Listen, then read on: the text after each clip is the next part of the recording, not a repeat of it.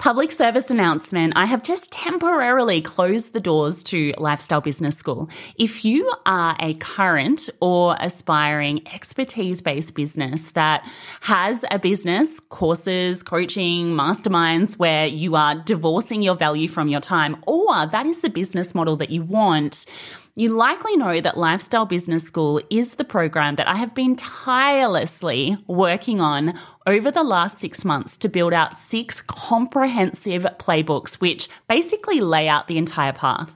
It has everything from business model design to offer creation to back-end delivery to driving traffic, live launch campaigns, automated campaigns, everything you could possibly need to start or grow a leveraged expertise-based business to the lifestyle business sweet spot.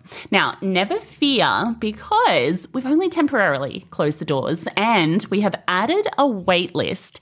So if you head to lifestylebusiness.school/join, pop your name on the wait list and you are going to be notified when we open up the doors with everything built out, which is super exciting, and all of the exciting changes that we have made to the program as well, which we will share in due course. But in order to get the special VIP bonuses when we do open the door, I want you to go and pop your name on the wait list now. So that is going to be lifestylebusiness.school/join. Put your name on the wait list and you will be the first to be notified when we open up the doors with everything built out, with a lot of exciting changes and with pretty much the best deal under the sun. All right, let's get into today's podcast episode. You're listening to the Stevie Says Social podcast, episode 34.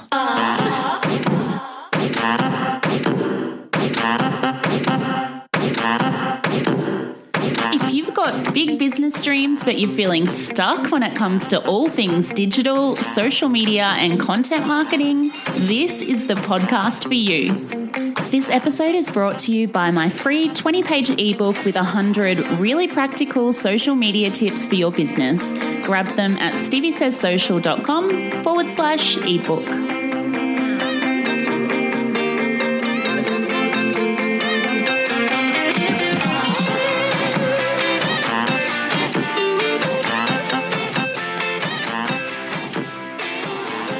Hey guys, and welcome to episode 34 of the Stevie Says Social podcast. Now, if you have been following along on my Instagram account at Stevie Says Social, and if you haven't been following along, or even friends, you should probably head over and do that now. I have just spent the last 2 months in paradise, aka Bali.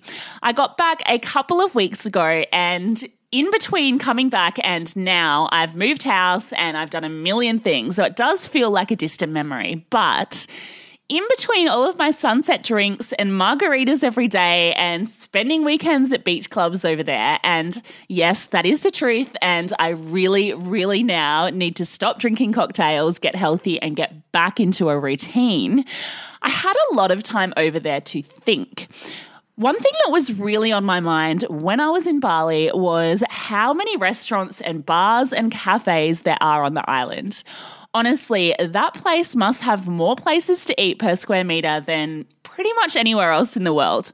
It's one of the reasons I love it so much, regardless of what your budget is, your taste in food, whether you're after tacos or smoothie bowls or all-you-can-eat cocktails or $1 bintangs, you can get it. As a result, though, of just the quantity of places to eat, though, the competition between venues is really, really fierce.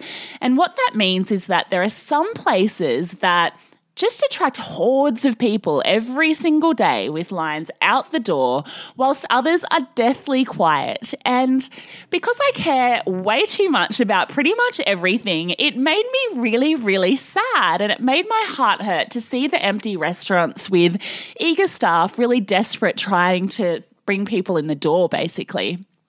The competition between venues is fierce, and it has pretty much forced most places to significantly lift their game in order to attract business. Most places servicing tourists are basically, they've invested really heavily in things like interior design and styling to ensure that they stand out. And as a result, Bali would have to be one of the most Instagrammable places in the world.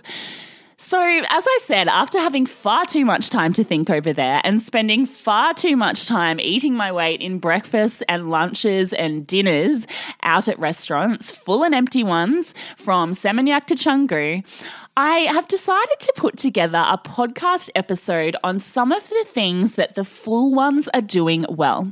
Because frankly, they are absolutely nailing their marketing. And the reason that they're doing so, it really comes back to understanding some of the very basic but often overlooked social media and marketing concepts, essentially.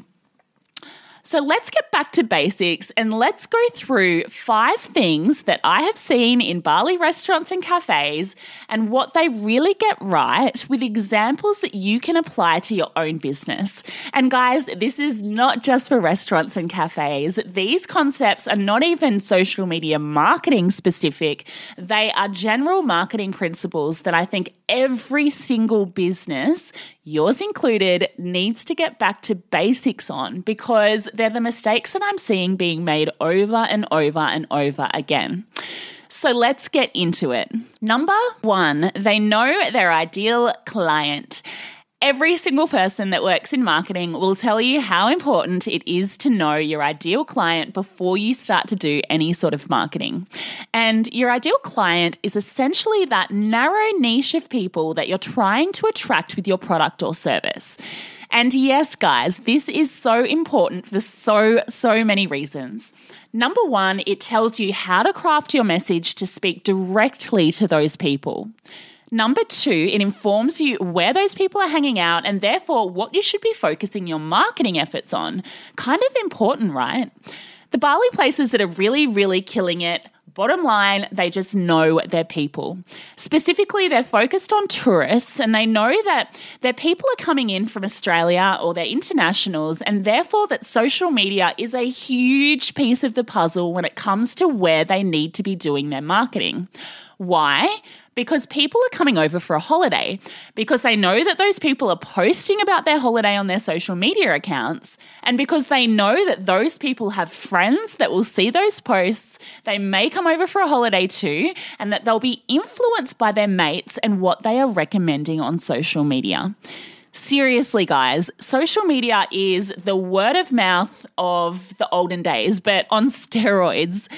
They know that tourists love uploading holiday pics, and they all do, and they love boasting about their holiday. And so they do some really cool things to encourage that and get them tagging their venue. And we'll go through exactly what they are in the next few points. So that leads on to number 2. They know their purpose and they know their why. So this one comes back to brand. It is going back to marketing basics. One of the first things that any branding or marketing person will ask you if you work with them is if you've ever thought about your why. In other words, what is the reason that you're in business over and above the obvious, which is to make money, right? Knowing what that is can be a massive leverage point and a really fabulous way to differentiate yourself from every other restaurant or accountant or insert your industry here, right? In a competitive marketplace. So this comes back to really thinking about what your brand values are and what your mission is when it comes to business. Now, guys, this does not have to be groundbreaking. It doesn't have to be life-changing. You don't need to necessarily be on a mission to change the world. It just needs to be your bigger why and your reason for being. So let me give you a Bali example. A couple of weeks ago, a cafe called Give opened in Canggu, and basically their why was to give back to the community. So this is an extreme example, but they're giving basically 100% of the profits of their plant-based cafe back to the people in the places that need it most. Now, Yeah, it's an extreme example, but it is such a great example of a business putting their why at the front and center of everything they do. And then they do such an amazing job of incorporating it into their branding and their messaging on social media. Basically, they're attracting clients, not just based on their beautiful cafe and their beautiful food, but on their bigger reason and their purpose for being. So if this isn't something that you've given much thought to in the past, it might take a while to really come up with. That is okay. Just mull over it over a few days.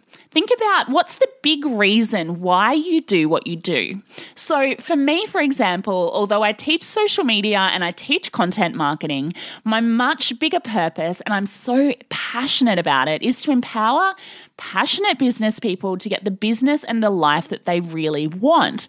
Because I know that if you can absolutely nail your marketing, nail your social media, and nail your content marketing, it can make a huge difference to your bottom line and ultimately to your life. So in my socials, for example, I add a lot of inspiration and practical tips for doing this. Another business that does this really well in terms of really nailing their purpose and then broadcasting it out across everything that they do with their marketing is Inspire Accountants. So these guys are based in Brisbane and I have no affiliation with them. I just heard them being talked about at an event and I am so in awe of their marketing and their attachment to their purpose. Basically, their big why is to help people get cashed up so that they can pull more time with their family out of their business.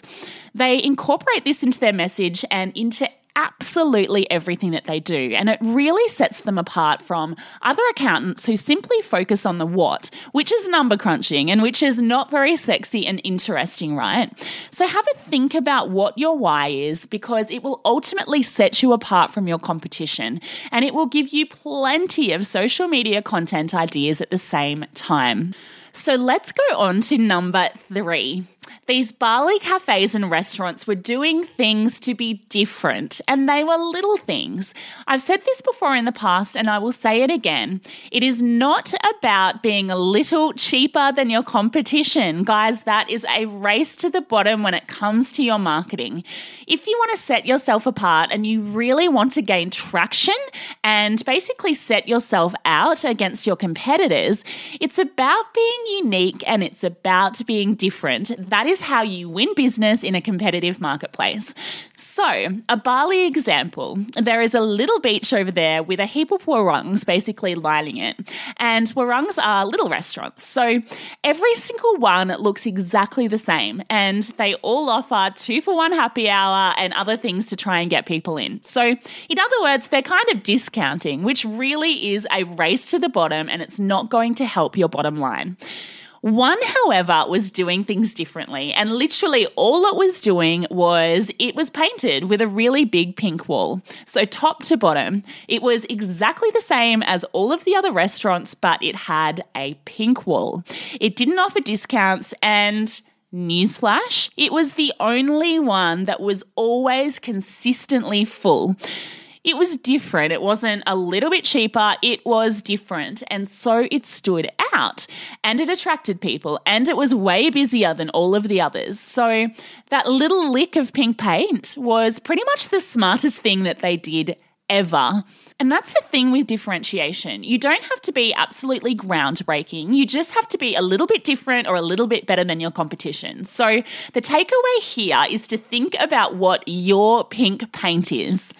So number 4 is that these Bali restaurants and cafes created opportunities for shareable content. There are so many Bali spots that do this in a really smart way, and the most obvious is the effort and the expense that they put into their interior design. Guys, as I mentioned at the start of this podcast episode, it is seriously next level. Everyone snaps photos at these venues and they end up all over Facebook and Instagram and straight into the feeds of future holiday makers. So one example of this is Kind Community in Seminyak.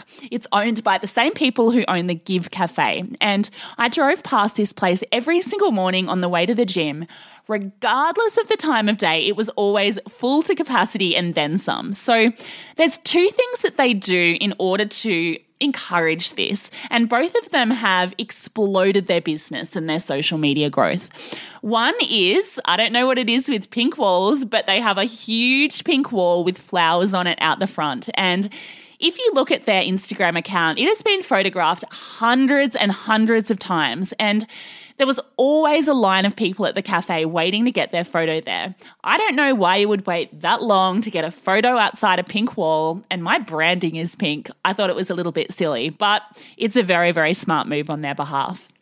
The second thing that they do is that they serve acai bowls and they allow you to add a word, so your name or a greeting or whatever you like to it. And everyone orders these and they Instagram them, and then their friends and their followers see it and they want it and they visit the cafe, and so it grows and everyone ends up in that damn line.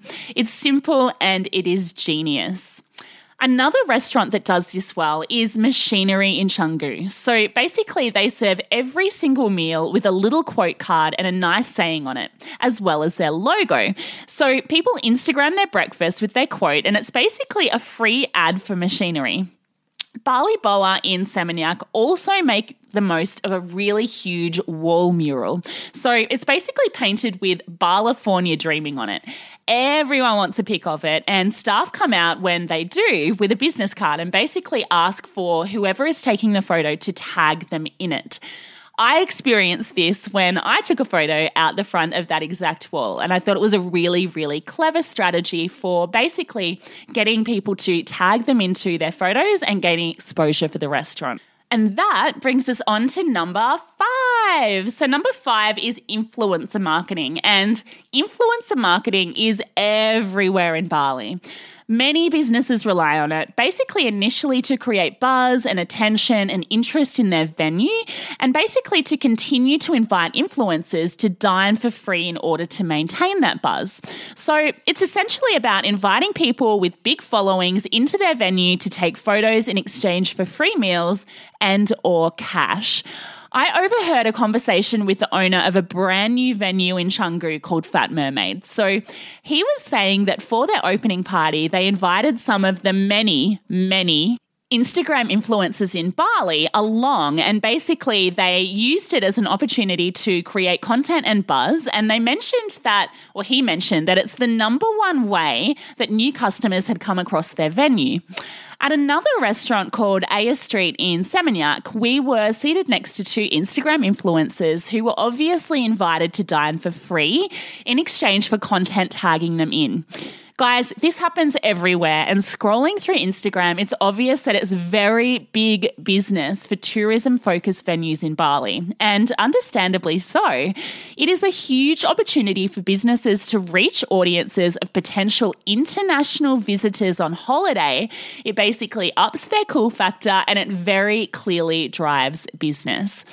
Other businesses have used this form of influencer marketing more subtly over there. So one in particular actually contacted me because I was posting in every single cafe that I was going to every single morning, and they said, come in for a free meal and secret survey the quality of the venue. They never mentioned that I'd need to post, but they had clearly chosen people who would. We were pretty impressed with the venue when we went along. We didn't post about it actually, but we returned and basically probably wouldn't otherwise have done so. So it was kind of a clever, simple strategy to get people in the door who were likely to be Instagramming their venue and likely to return once they had a free meal for more. Very, very clever. So there you have it, guys. If you are in a competitive or saturated marketplace and you're trying to leverage social media to stand out and get ahead, there is a lot to learn when it comes to the way that these Bali venues are doing things. At the end of the day, it basically comes down to keeping the basics in mind, knowing your ideal client and being creative in the manner that you execute what you do. So Bali has taught me a lot about how to market on social media. Guys, these businesses are doing amazing things, and if they can do it, you can too. So I hope that these tips were helpful and they kind of get your mind thinking about some of the things that you can be doing to basically leverage the power of social to really kind of amplify what you're doing with your marketing. If you enjoyed this episode, as always, I would be so grateful if you would pop over to iTunes and leave a quick rating and review. I know it's kind of a little bit annoying to do, but so appreciated. And in next week's episode, I thought I'd give you a heads up and let you know that we're talking all about Facebook Live and Instagram stories. And the guest that I have on for next week is really nailing it in both of these aspects. If you're looking to basically do more with video and potentially you're a service provider wondering how it would work for you, it's not an episode you're going to want to miss. Okay, guys, that is it for me. Until next time, I will see you